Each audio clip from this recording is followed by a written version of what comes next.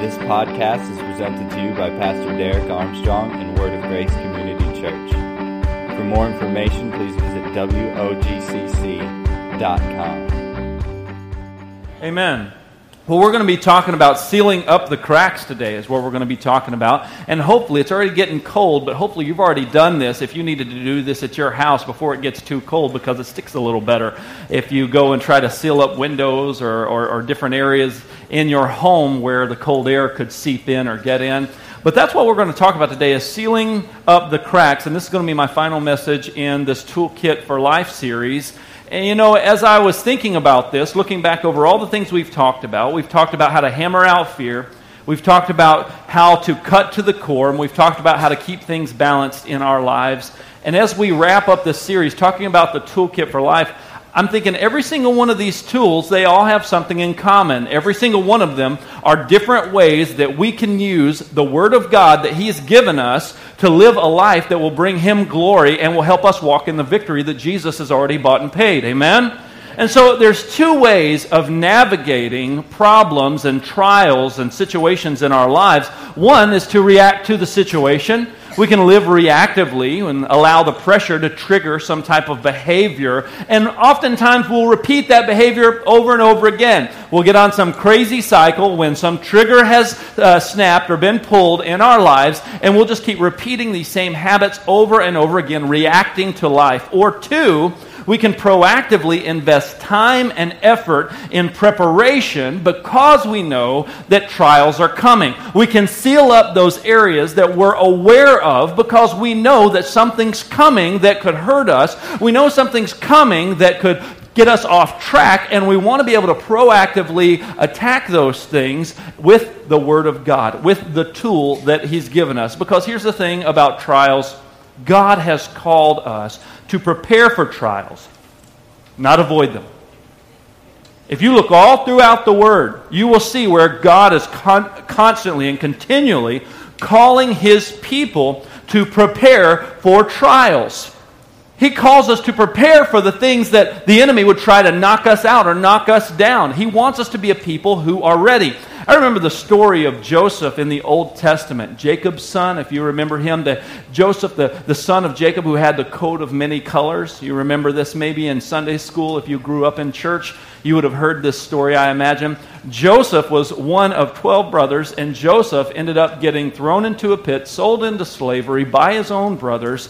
While he was in jail, he begins to interpret dreams of some of his fellow prison mates. Well, one of those prison mates happened to be the baker that worked for the Pharaoh of Egypt.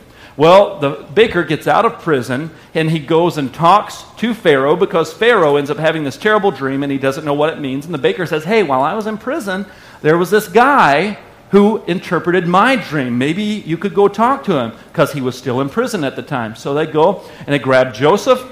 Joseph begins to interpret Pharaoh's dream. Now, here is what Pharaoh's dream was all about. He had a dream that there were 7 fat cows, and then he had a dream that there were 7 skinny cows, and then the 7 skinny cows devoured the 7 fat cows, and this guy's wondering, what in the world does this mean? This is not just a bad pizza night, or whatever you eat if you're an Egyptian. I don't know what you eat in Egypt, but it must have been bad that night, or he was wondering, is there significance to this? So he calls up Joseph. Joseph said, it's really simple what this means.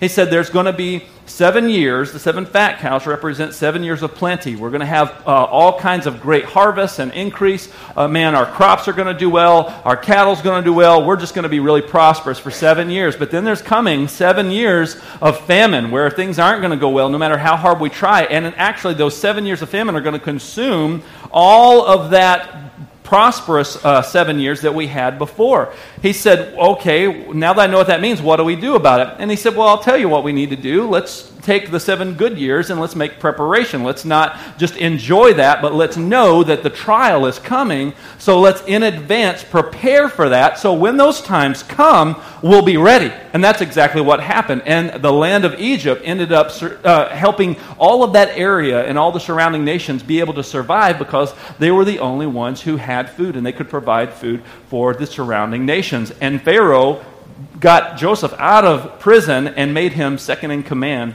because of this, and actually put him in charge of all of the organization of this and the distribution of all of that food during those 7 years of famine. So we see that this and many other examples that I could give you, that God calls us to prepare for trials. He didn't just throw David in front of the giant and say, go figure it out. No, he killed a bear whenever he was tending his father's sheep. He had gotten pretty good with his slingshot. He had been in preparation for some time. You see, when the trial came, it wasn't just like God threw him in there and just did something. No, it was that God had been preparing him for the trial. And God wants us to seal the cracks in our lives by preparing and being aware that there are trials that are coming in our life. John 16:33, Jesus said it this way. He said, these things I have spoken to you, that in me you may have peace. In the world you will have tribulation, but be of good cheer, for I have overcome the world. Man, do you see what Jesus is saying here? I've spoken you all these things. He was telling them about things that are going to happen that you will see as signs of the end times. He says, but I tell these things to you that you may have peace. But yet some of those things are the very things we freak out about. How many times do people freak out about what's happening in our world climate? How many times do we freak out about what we see on the news? But Jesus said, I told you all these things so you can have peace. But yet we're misunderstanding the purpose of him telling us this. You see, if we live reactively, we're going to go, oh no, this is beyond my control. What do I do? What do I do? What do I do? But Jesus said, I've told you that all of these things are coming, that nations are going to rise up against nations, so you can have peace. That sounds like something that's going to give me peace. Jesus, nations are going to rise up against nations? Oh, that sounds like a blast. Let's see how that goes. I have peace now because you told me that. What? Doesn't make a lot of sense to us unless we understand that God wants us to prepare for trials. He wants us to know something's coming. You don't have to worry about it because you have adequate time to be able to make sure that your relationship with God is solid. So even though they may try to take your life, what's that going to do? It's just going to promote you on to heaven.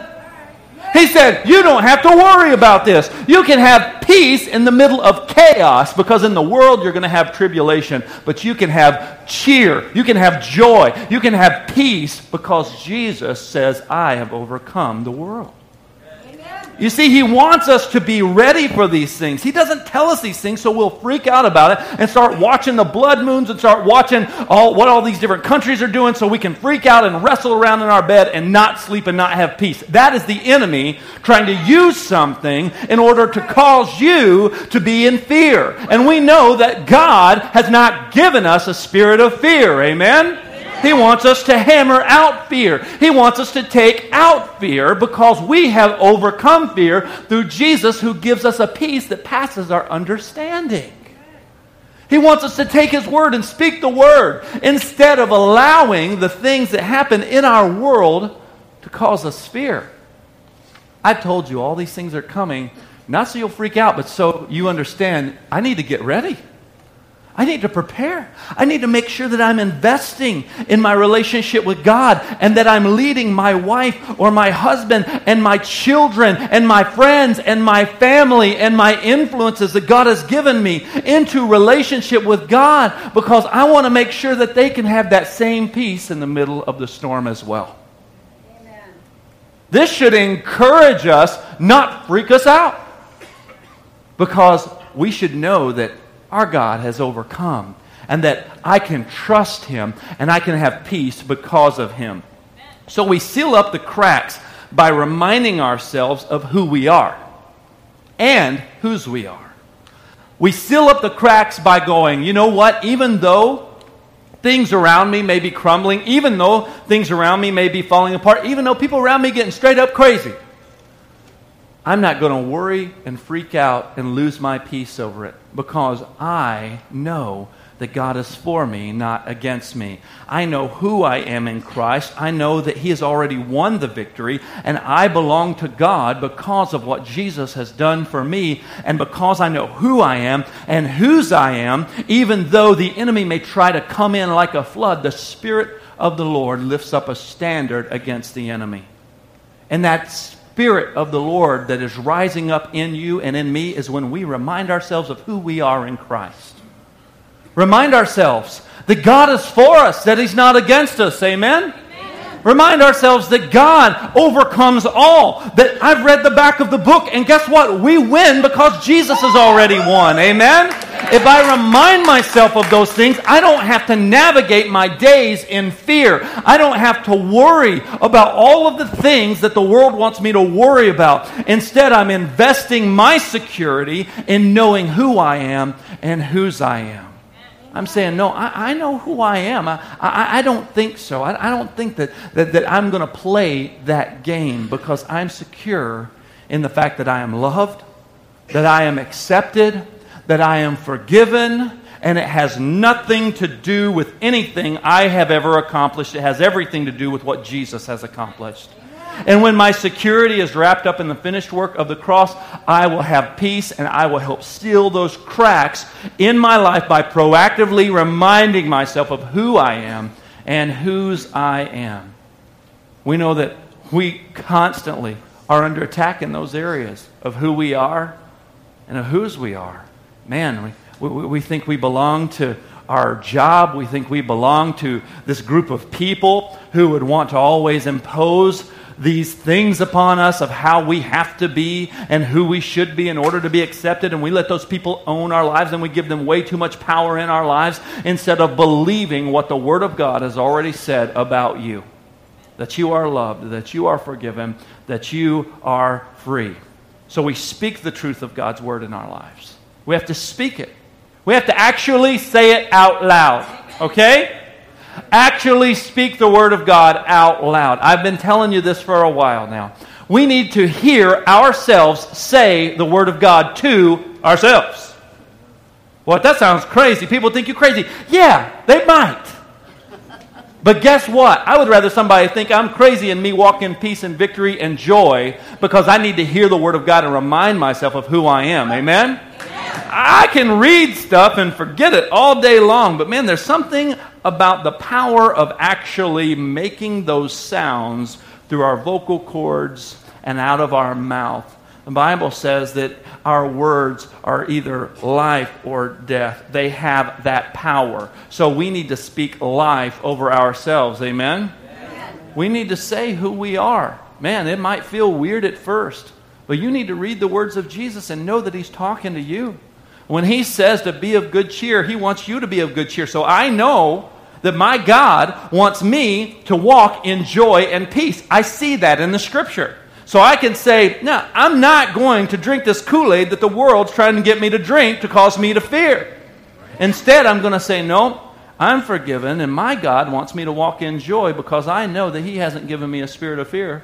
I know He's given me a spirit of love, power, and a sound mind. So I have the peace of God that passes my understanding. I may not feel the peace of God right now. You understand that having something and feeling something are two different things?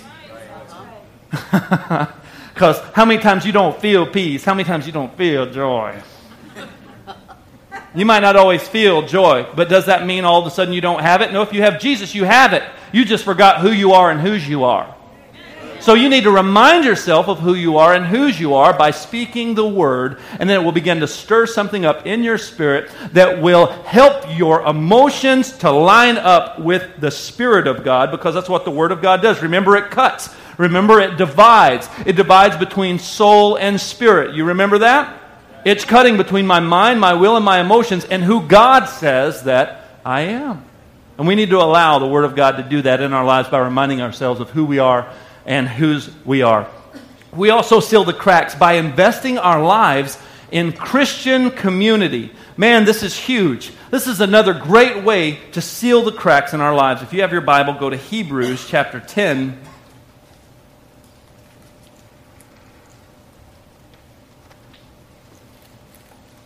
Hebrews chapter 10. We're going to look at verse 24. Hebrews 10 and 24. Page 1740 in my Bible. Hebrews 10 and verse 24.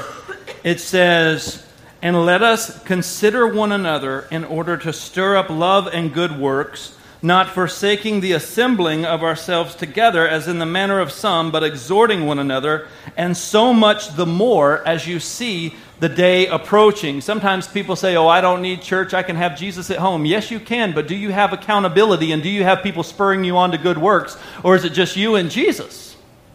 You see, yes, let me tell you something. Jesus wants us to live in Christian community. Amen? He wants us to sharpen one another, encourage one another, pray for one another, not isolate ourselves because we're super spiritual and feel like we're elitists. He doesn't want us to isolate ourselves because we're the only ones who have the truth and I hope everybody else figures it out. That's arrogance. And pride comes before fall. And sometimes we're so arrogant that we don't even realize that we've fallen.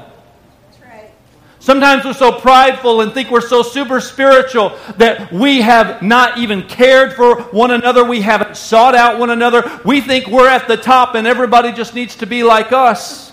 Everybody needs to think like us. Everybody needs to do everything like us. Friend, when you get to that place, you are in a dangerous spot. I've been there. I grew up in that type of church. And we did nothing for the kingdom of God, but we sure had a good time. But we weren't doing anything to advance the kingdom of God. I would rather be about the Father's business of winning souls and making disciples and raising up a generation who is going to know the Lord and know His mighty works than me just play church with a handful of people. I want to be about mission because that's what Jesus said. It's called the Great Co-Mission. Co-Mission. It means you can't do it by yourself. Amen? That means we need one another. That's why church community is important. That's why our relationships with one another are important. Because He said we need to stir up each other in love and good works. Because those are two things that sometimes you can get funky on. Sometimes you don't feel very loving and sometimes you don't want to do no good works. And you need somebody to go, I'm going to stir you up to do something good and love somebody. Amen. Thank God for people like that. Amen? Sometimes you need to be that person. Sometimes you need that person ministering to you. Right? Not forsaking the assembling of ourselves together as in the manner of some. Some people, he said, are already doing that. And this was in Hebrews that he's writing this. Wow. He said, but we need to exhort one another. And as so much the more as you see the day or the day of the Lord's return approaching, that we say, no, we need each other. Let's look at Philippians 2 and 3. If you have your Bible, you can flip over there. Philippians chapter 2.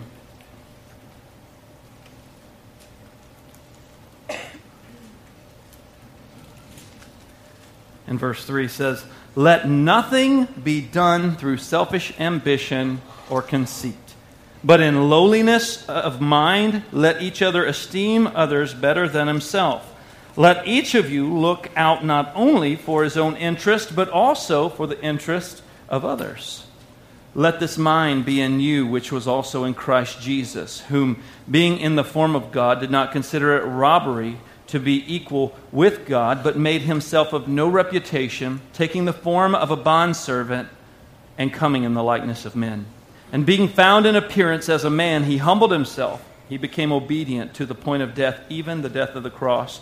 Therefore, God also has highly exalted him and given him the name which is above every name, that at the name of Jesus every knee should bow, of those in heaven and of those on earth and of those under the earth, and that every tongue should confess that Jesus Christ is Lord, to the glory of God the Father.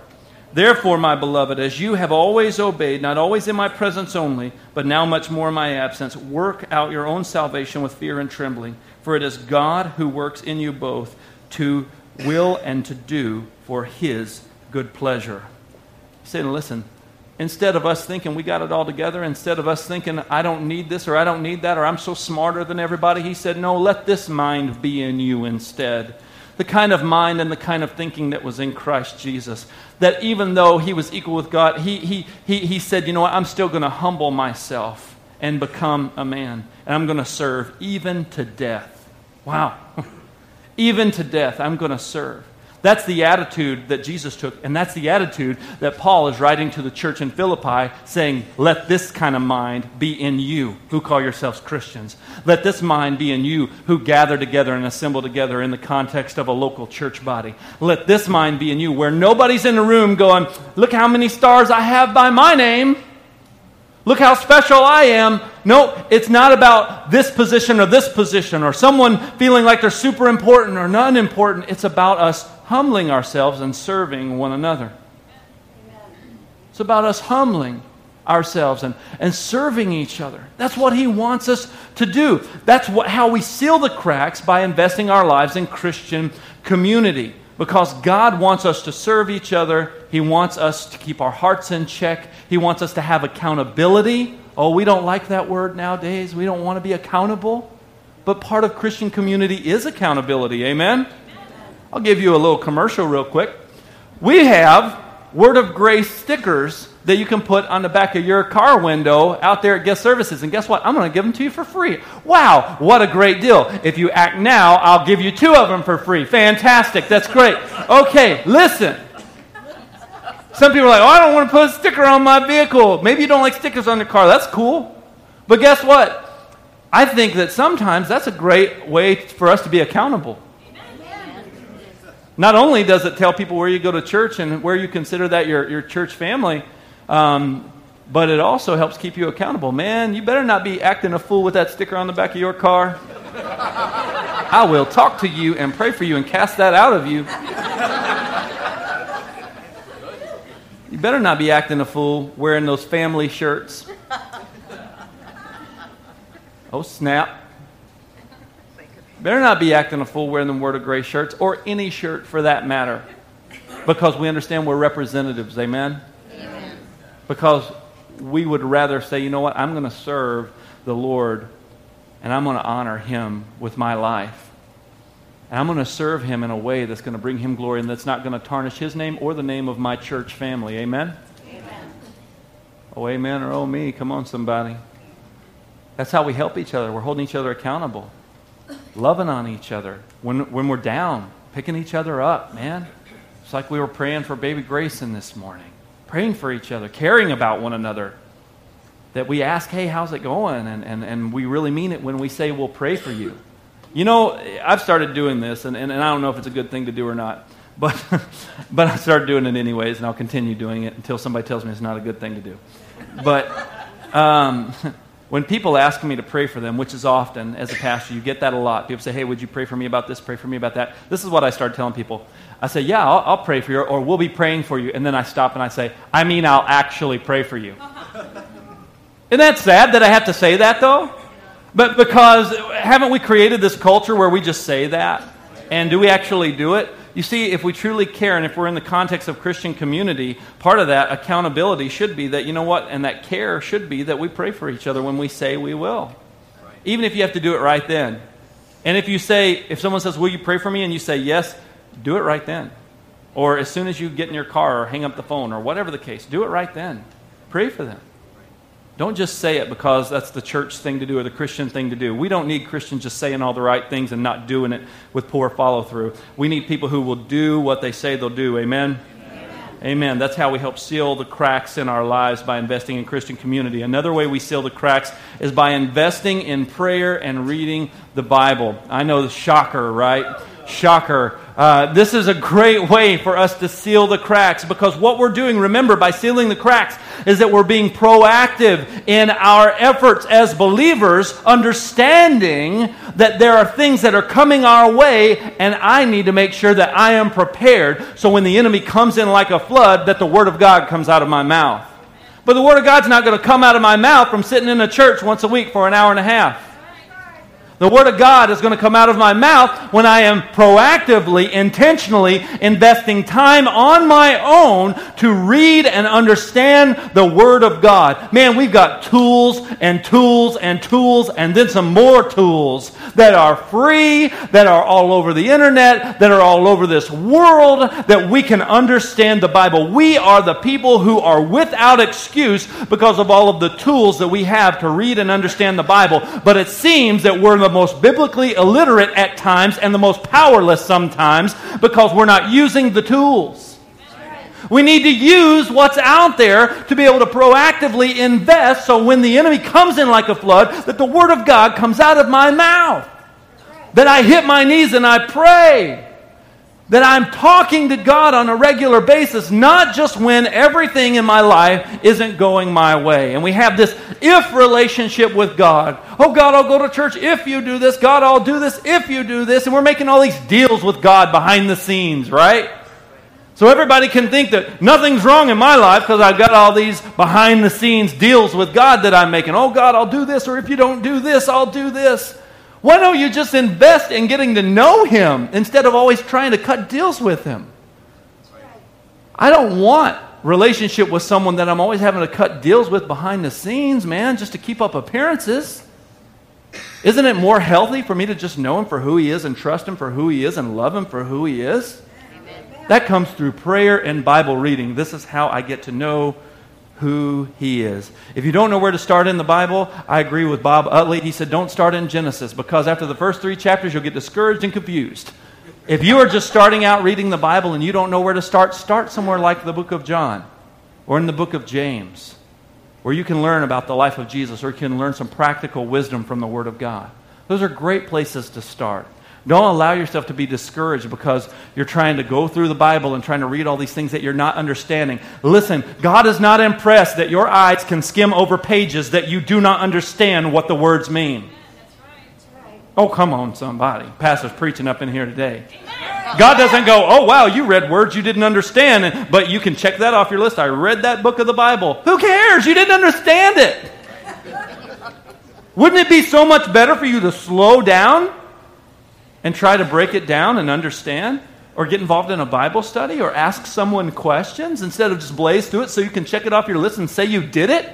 God doesn't go, wow, we read through 1st and 2nd Chronicles. Fantastic. That's great. I have no idea what I just read. God wants you to understand His Word. Amen? Amen. Amen. So we need to invest in prayer and Bible reading. Psalm 119 and 11.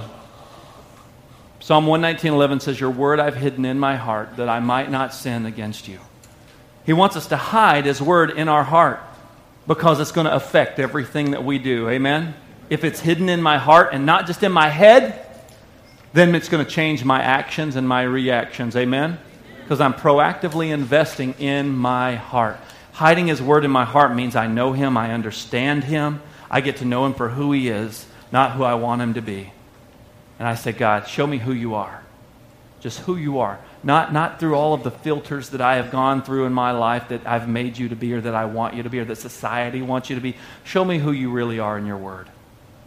And I'll hide that in my heart so I won't sin against you. I'll let that dictate my actions and my reactions because I'm proactively investing in my life through the word and through prayer. Lastly, we seal the cracks in our lives by allowing the gospel to empower us to live thankful and generous lives. We need to remind ourselves of the gospel every day because we can forget it, right? That's the famous quote by Martin Luther, the famous reformer. He said, I can forget the gospel every day, so I need to remind myself of who I am, of whose I am. I need to remind myself that this is not something that I have accomplished or done on my own, but this is something that's wrapped up in the finished work of Jesus Christ. This is something that Jesus did for me. Man, that should keep my heart in a humble state when I recognize the authority of Jesus, when I recognize the perfection of Jesus, when I recognize how He did something for me that I am completely undeserving of, but He did it anyways because He loves me that much. Wow, that'll make me thankful. Amen? That'll make me generous. Let's see what the power of the gospel did to the folks in Acts. Acts chapter 2 and verse 42. Says, and they continued steadfastly in the apostles' doctrine and in fellowship and the breaking of bread and in prayers. Then fear came upon every soul. Many wonders and signs were done through the apostles. Now all who believed together, they were together. They had all things in common. They sold their possessions, their good, and they divided them among all as anyone had need. They continued daily with one accord in the temple. They broke bread from house to house. They ate their food with gladness and simplicity of heart, praising God and having favor with all the people. And the Lord added to the church daily those who were being saved. That is the mark of a healthy church right there. That is the mark of healthy Christians right there. What are they doing? They're just having things in common. They're generous. They're thankful. They're praising God. They're living their lives with simplicity and saying, you know what? Everything I have belongs to God. We get this idea that everything we have belongs to us because we worked for it and paid for it. Nuh-uh. Look at your neighbor and say, nuh-uh. There you go. Thank you for that one. No. We think that because we worked for it and we earned it and we bought it, because we got a paycheck and we marched ourselves down to the bank. Look at me, I've got a paycheck. Well, what? Who's this FICA guy? Why is he taking all my money? So we go put our money in the bank and we feel empowered. No. Everything belongs to God. The earth is the Lord and the fullness thereof. Amen? He gives us these ways to remind us. That's why He requires things from us. That's why He wants us to acknowledge those things. That's all we're doing when we give our tithe and our offering to God. That's really all we're doing is we're acknowledging the fact that this isn't mine. Actually, we're not giving God anything. We're just returning it to Him. We're returning it. We're returning the tithe to God. We're saying, God, I acknowledge this is yours. I acknowledge this offering. I acknowledge this is yours. And He has given us those ways, and He wants us to submit and be obedient to those things because He wants us to not think more highly of ourselves than we should and think somehow this is ours and we did this. No, we stay humble and thankful and generous by reminding ourselves of the gospel, by giving our lives to Him, by giving our finances to Him, by giving our time to Him. When we give these things to Him, it creates in us a generous heart and a thankful heart that is just reminding itself of the gospel, proactively doing those things. Amen? That's why He wants us to do that. He wants us to live simply. He doesn't want us to live these complicated lives that are all about us. He wants us to be reminded of Jesus Christ and the price that was paid for our salvation. He wants us to be thankful for the cross. Amen? Thank you for listening. For more information, please visit WOGCC.com.